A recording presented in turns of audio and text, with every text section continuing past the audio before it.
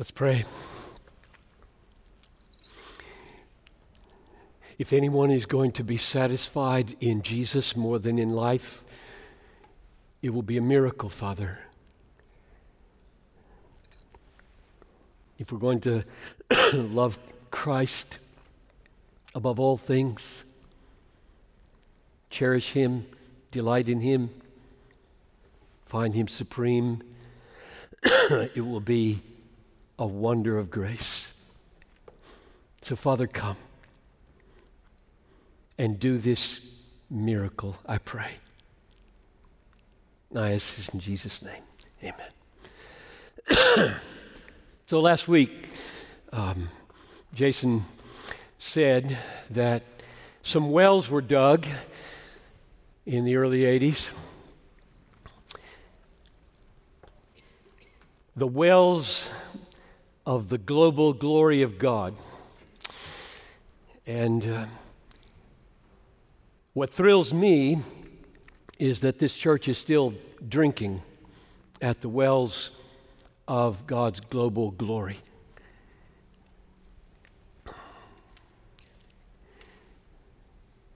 A vision like 25 by 25 doesn't come out of nowhere, right? Trying to plant 25 churches, trying to reach 25 peoples.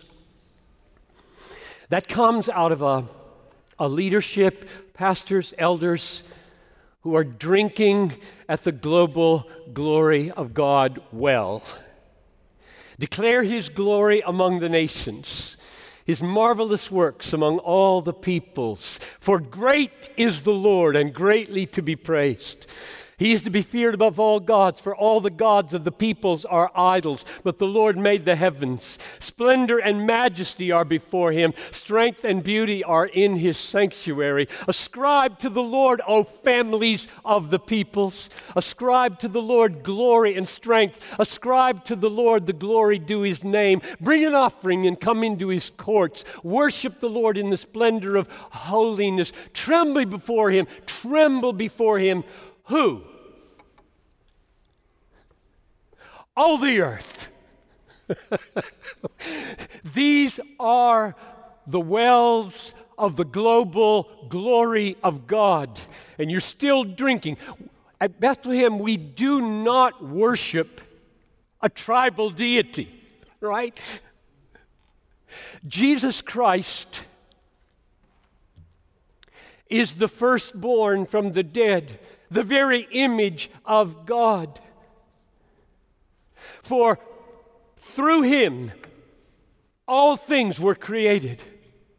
In heaven, on earth, visible, invisible, thrones, dominions, authorities, powers, all of them created through Him and for Him, for Him, for Him. Every galaxy for Him. All the planets for Him. The mountains for Him, the rivers for Him, the oceans for Him, all institutions for Him, all nations for Him.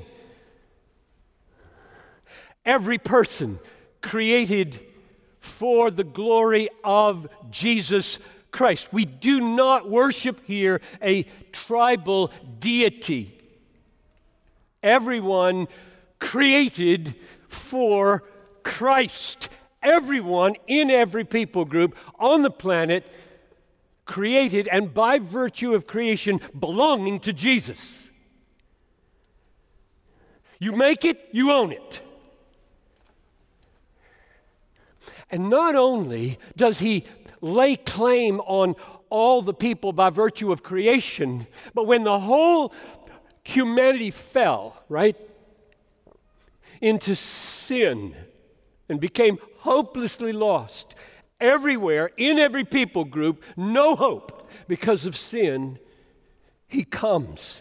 He comes into the world. The God-man, Jesus Christ, lives a perfect life, dies a substitutionary death so that He bears the wrath of God, carries all the sins of everyone who believes in Him everywhere in the world among all the peoples, rises from the dead, reigns in heaven today, will come back And he lays claim on the worship of every single human being on the planet, whatever people group, and wherever that worship does not exist,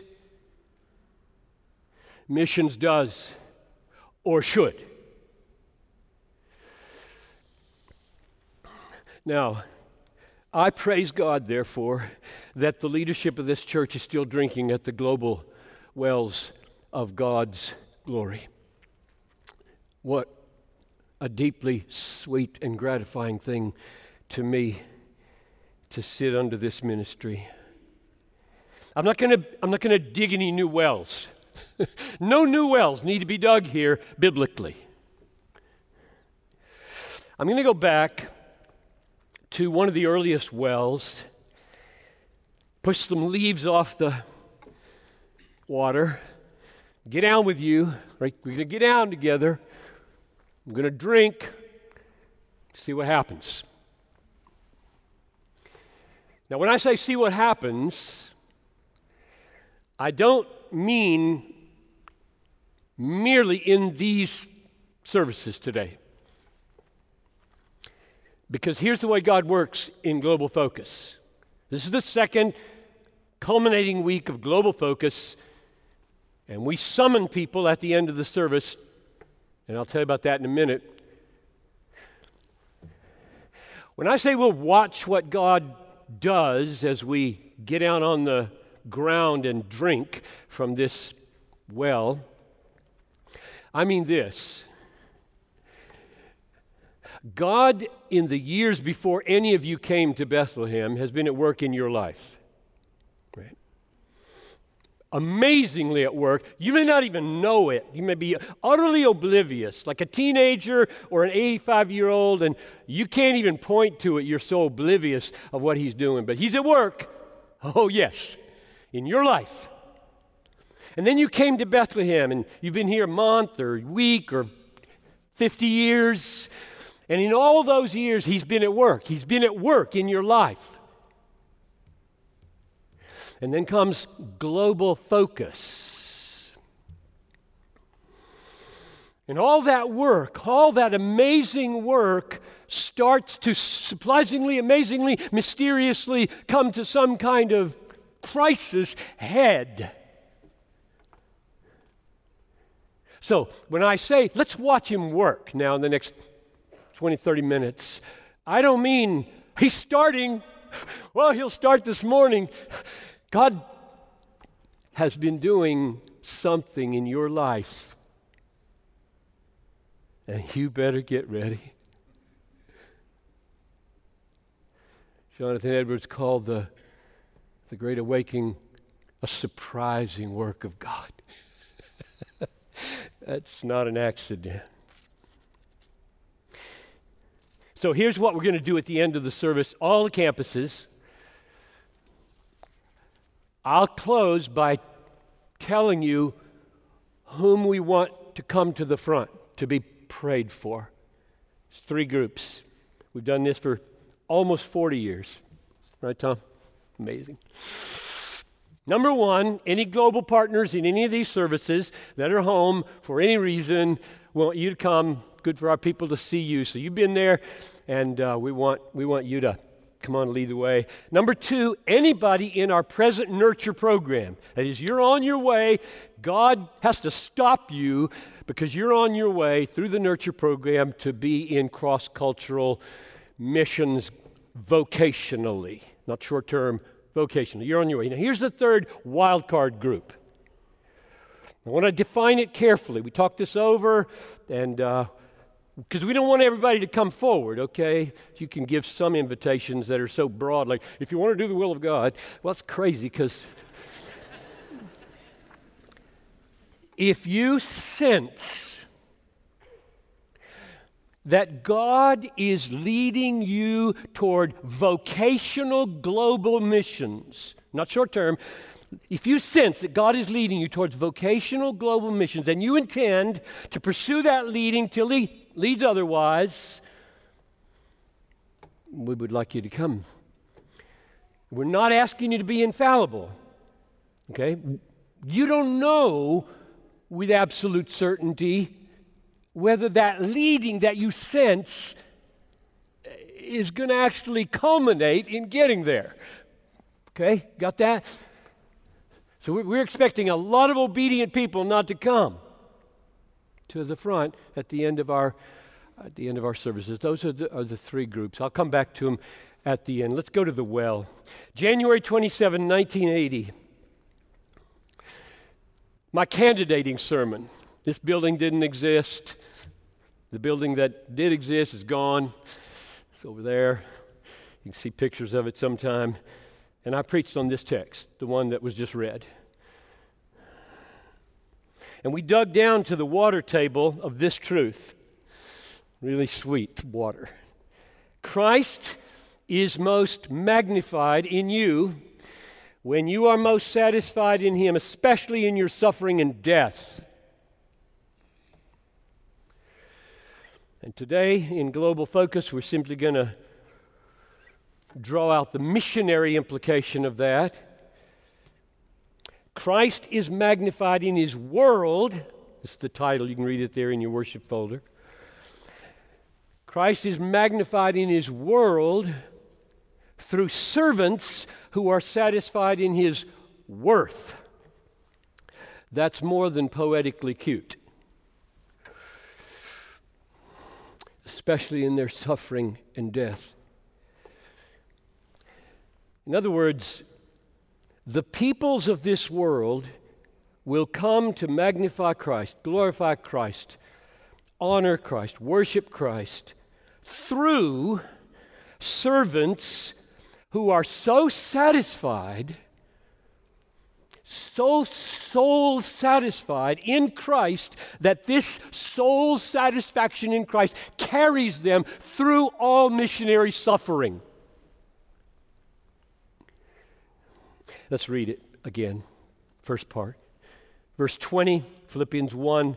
It is my eager expectation and hope. But I tell you, when I read an apostle talk like that, I want on board, I want in. Okay, if that's your eager expectation and hope, I want it to be mine. I hope you do too. That negatively, I won't ever be ashamed. But positively, with full courage, now as always, Christ will be magnified, honored, glorified in my body, whether I live or whether I die. I love that text. I love that man. I love that vision of life, how not to waste your life. What that verse established in 1980 and establishes now, right now, is that Paul's great passion in this world was to see Christ magnified. Is that clear? Everybody see that in the text? Passion, Christ to be magnified, Christ to be glorified, Christ to be made much of, Christ to be great in the world.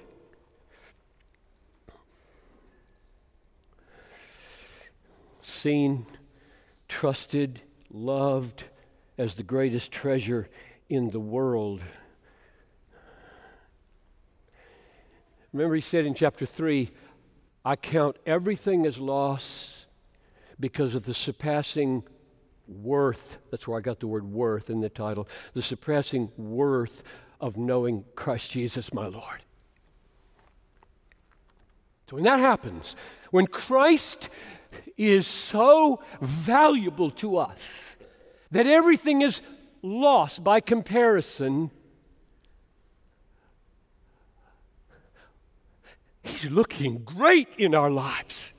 He's looking great. He's looking magnificent, especially when that happens as you die or suffer.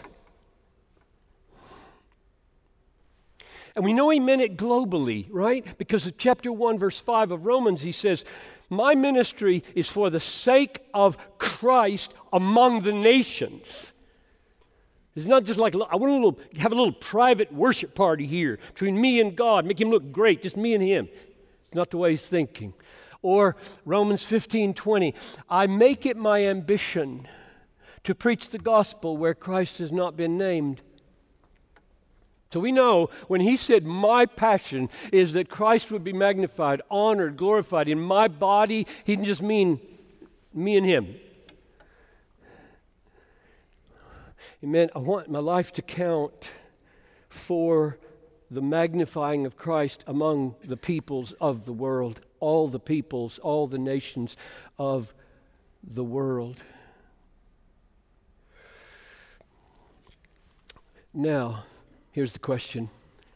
How does Christ come to look magnificent in us if we live or die? How? How does that happen? So you're sitting there and you feel, I'm just so absolutely ordinary. It's just not going to happen. Oh, yes, it will. And I'll show you how it will. It's not beyond any of you.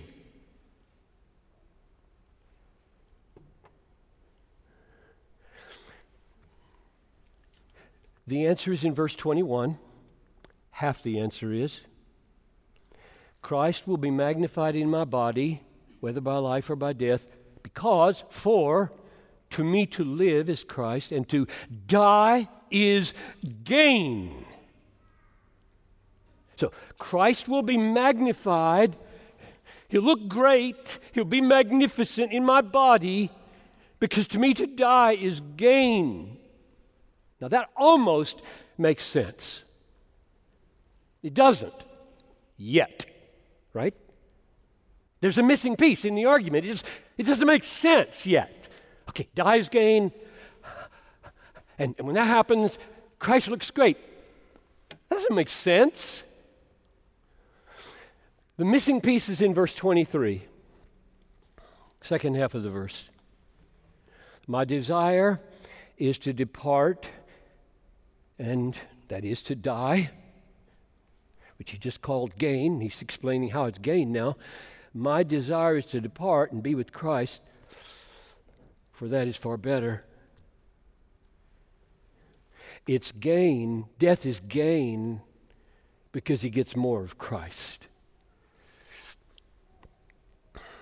Now the argument makes sense. Oh, mind-blowing sense, life-changing sense, church revolutionizing sense, world-reaching sense. What an argument. Christ will be magnified in my death because I will experience death as gain, because I'm going to be with him and he's everything to me. Way better than life. So argument, Christ will be magnified in my death because Christ is more precious to me than life. If you don't get that, I don't know how to preach to you. Except to keep saying it again and again. Keep lifting him up as more precious, more precious. I'll say it again. Christ will be magnified in your death, the way you die, the way you suffer unto death, the way you walk the path of dying in obedience. Christ will be magnified there because Christ is seen as more precious to you than life. So here's my paraphrase to bring out the meaning of the ever nourishing, missions empowering well that was dug 40 years ago. Christ is most magnified in Paul when Paul is so satisfied in Christ that the loss of everything in this world is called gain because death brings him more of Christ.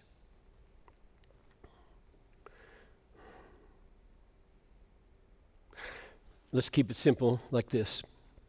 Christ is most magnified in us when we are most satisfied in Christ, especially in our suffering and dying.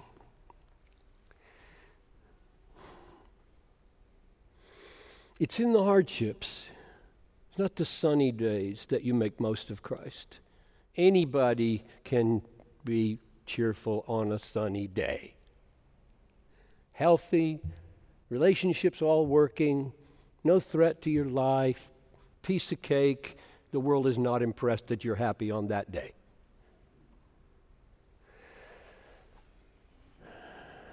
It is in the hardships and the dangers and the risks and the losses and the suffering of the missionary life where the all-sustaining, all-satisfying greatness of Christ shines most brightly in the soul of the missionary servant who is so satisfied that soul satisfaction carries him through all missionary trials.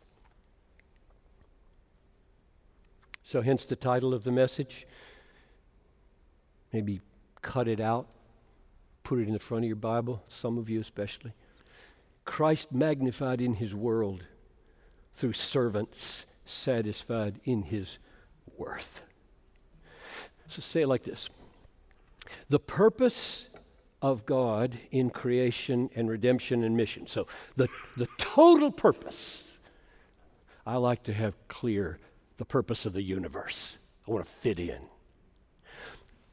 The total purpose of the universe, all creation, all redemption, all mission, the total purpose is Christ magnified among the nations. The essential means, so for purpose, means, bridge. The means of that purpose being fulfilled among the nations is nations so satisfied in Christ, death can't break the joy. That's how it happens. Let the nations be glad is not a clever book title. It's a quote from Psalm 67. Missions is let the nations be glad, because gladness in God makes God look great. And he can't look great without it. Not in that heart. And we want people to make much of God in their heart. So, the purpose, Christ magnified among the nations. The means, nations coming to be satisfied in Christ above all things. The bridge between the purpose and the means is missionaries. Missions. And I'm arguing in this sermon that those missionaries are souls so satisfied in Christ that soul satisfaction in Christ carries them through all missionary suffering. That's what I'm arguing. They take the unsearchable riches of Christ, they love them, they rest in them, they are satisfied by them, and then they lift them up and they speak them among the nations of the world. So, it's not incidental that the bridge between Christ magnified among the nations and nations satisfied in Christ, it's not incidental that bridge consists of missionaries who are embodiments of Christ magnified through their souls being satisfied through suffering. Listen to Paul's amazing word in Colossians 1:24. I rejoice that in my sufferings for your sake and in my flesh I am filling up what is lacking in Christ's afflictions. That's a missionary statement. What does that mean? He looks out. I rejoice that my calling is to complete, to fill up what is lacking in Christ's afflictions. It's almost heresy, right? It's not heresy. My missionary trials are becoming an embodiment for the world of how they were loved by Christ in his suffering.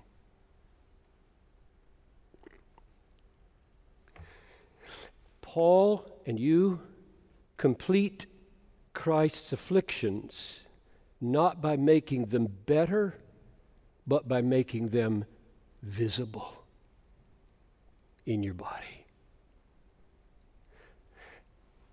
It's a dangerous calling. when we invite you here, you're going to die. We're not playing games. You don't do missions for a vacation. Our missionaries have been in jail. Our missionaries have been under gunfire. Our missionaries have lost their children. Our missionaries have had parents and siblings die while they're on the front lines. Our missionaries have suffered demonic attacks. Our missionaries have suffered depression. Our missionaries have continue to suffer PTSD. So, we're not inviting you.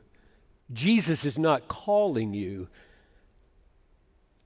to something easy. You don't go into missions for an easy life.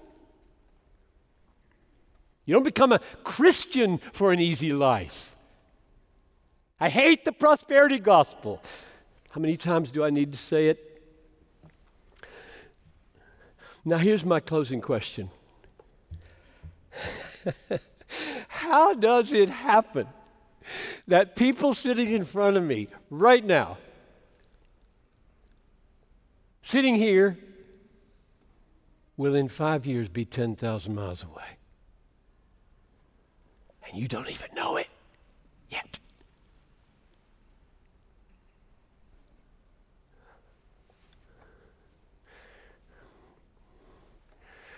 You know, it's a mantra here. There are only three kinds of Christians: senders, goers, disobedient. So if you think that you can play indifferent to the cause of missions, neither goer nor sender, you're blind, and you need to wake up, because the world has a hold of your neck and is making you unconscious about reality. It is very dangerous to go to sleep in this battle. You got that? Very dangerous.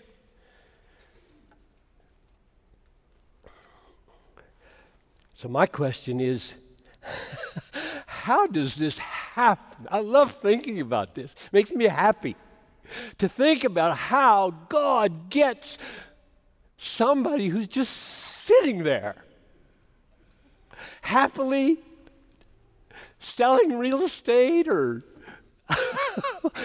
whatever, good work, and they're gone. They're just gone, right? So the Indahars, they sat right in the second pew there, okay?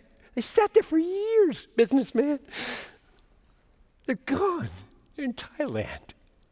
David Mary Decker sat about right there where Chris is. That's their pew.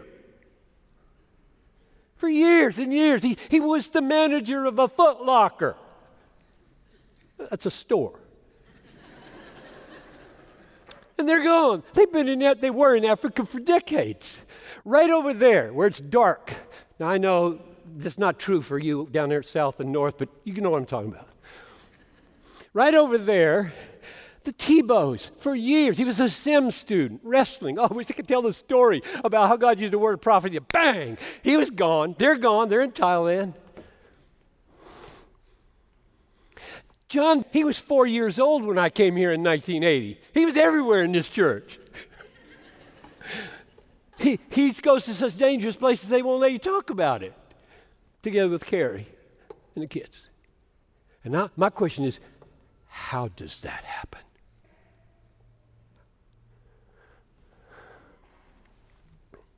It is a great mystery how God turns senders into goers. This is a great mystery. Just think about your life for a moment. You're sitting here, you're sitting there. Why? Why aren't you in California, South Dakota, Virginia? How'd you get here? Where were you born? How did you grow up? Where did you go to school? How many hundreds of people have invested in your life? How did you get here? What a mystery that anybody is anywhere. I love to think of the providences of God. You should be amazed that you're sitting there. You are sitting under this sermon right now, no accidents anywhere. God reigns. That's a mystery. So I'm going to venture an answer to the question how God does it. Okay? Call it a mystery, then I'm going to tell you how it works. Oh, here we go. It's not the only way. I'm just going to suggest one way. In a church where Christ is exalted, week in, week out, not just in the pulpit, but in all the gatherings, Christ magnificent, all satisfying, is lifted up week in, week out, year in, year out. And the people's tide is rising of satisfaction in God. And their roots down into His worth and beauty and greatness are going deeper and deeper. And they find themselves looser and looser from the things of the world because Christ is so much everything to them. In that church, it is very likely, more likely, that specific Bible passages, phrases, truths are going to take you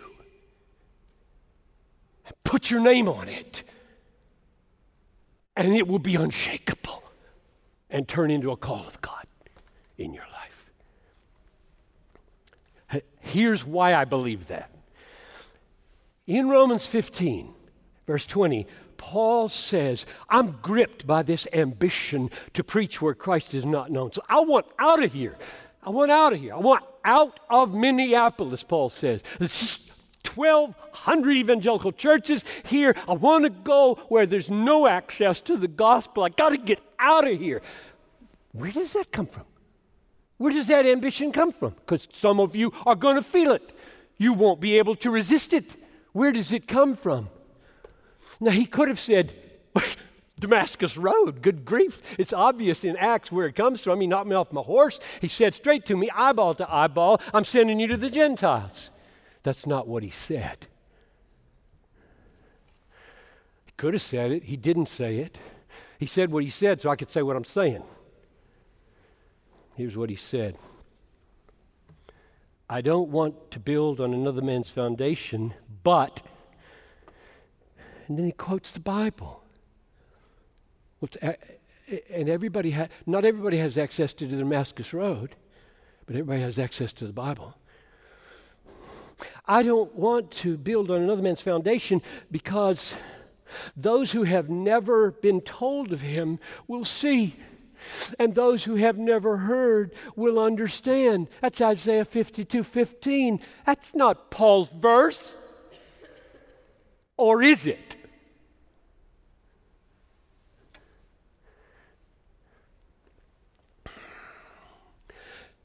Paul connects his personal ambition with a Bible verse from Isaiah.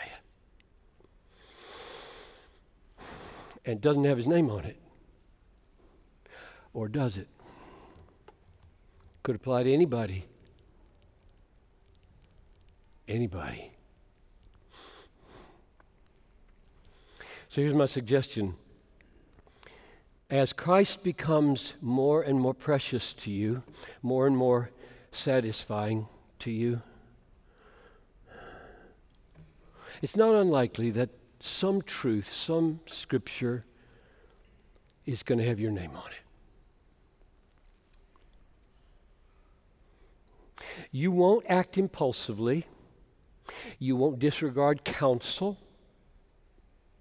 You won't disregard gifting. Won't disregard the church or the community, but you won't shake it.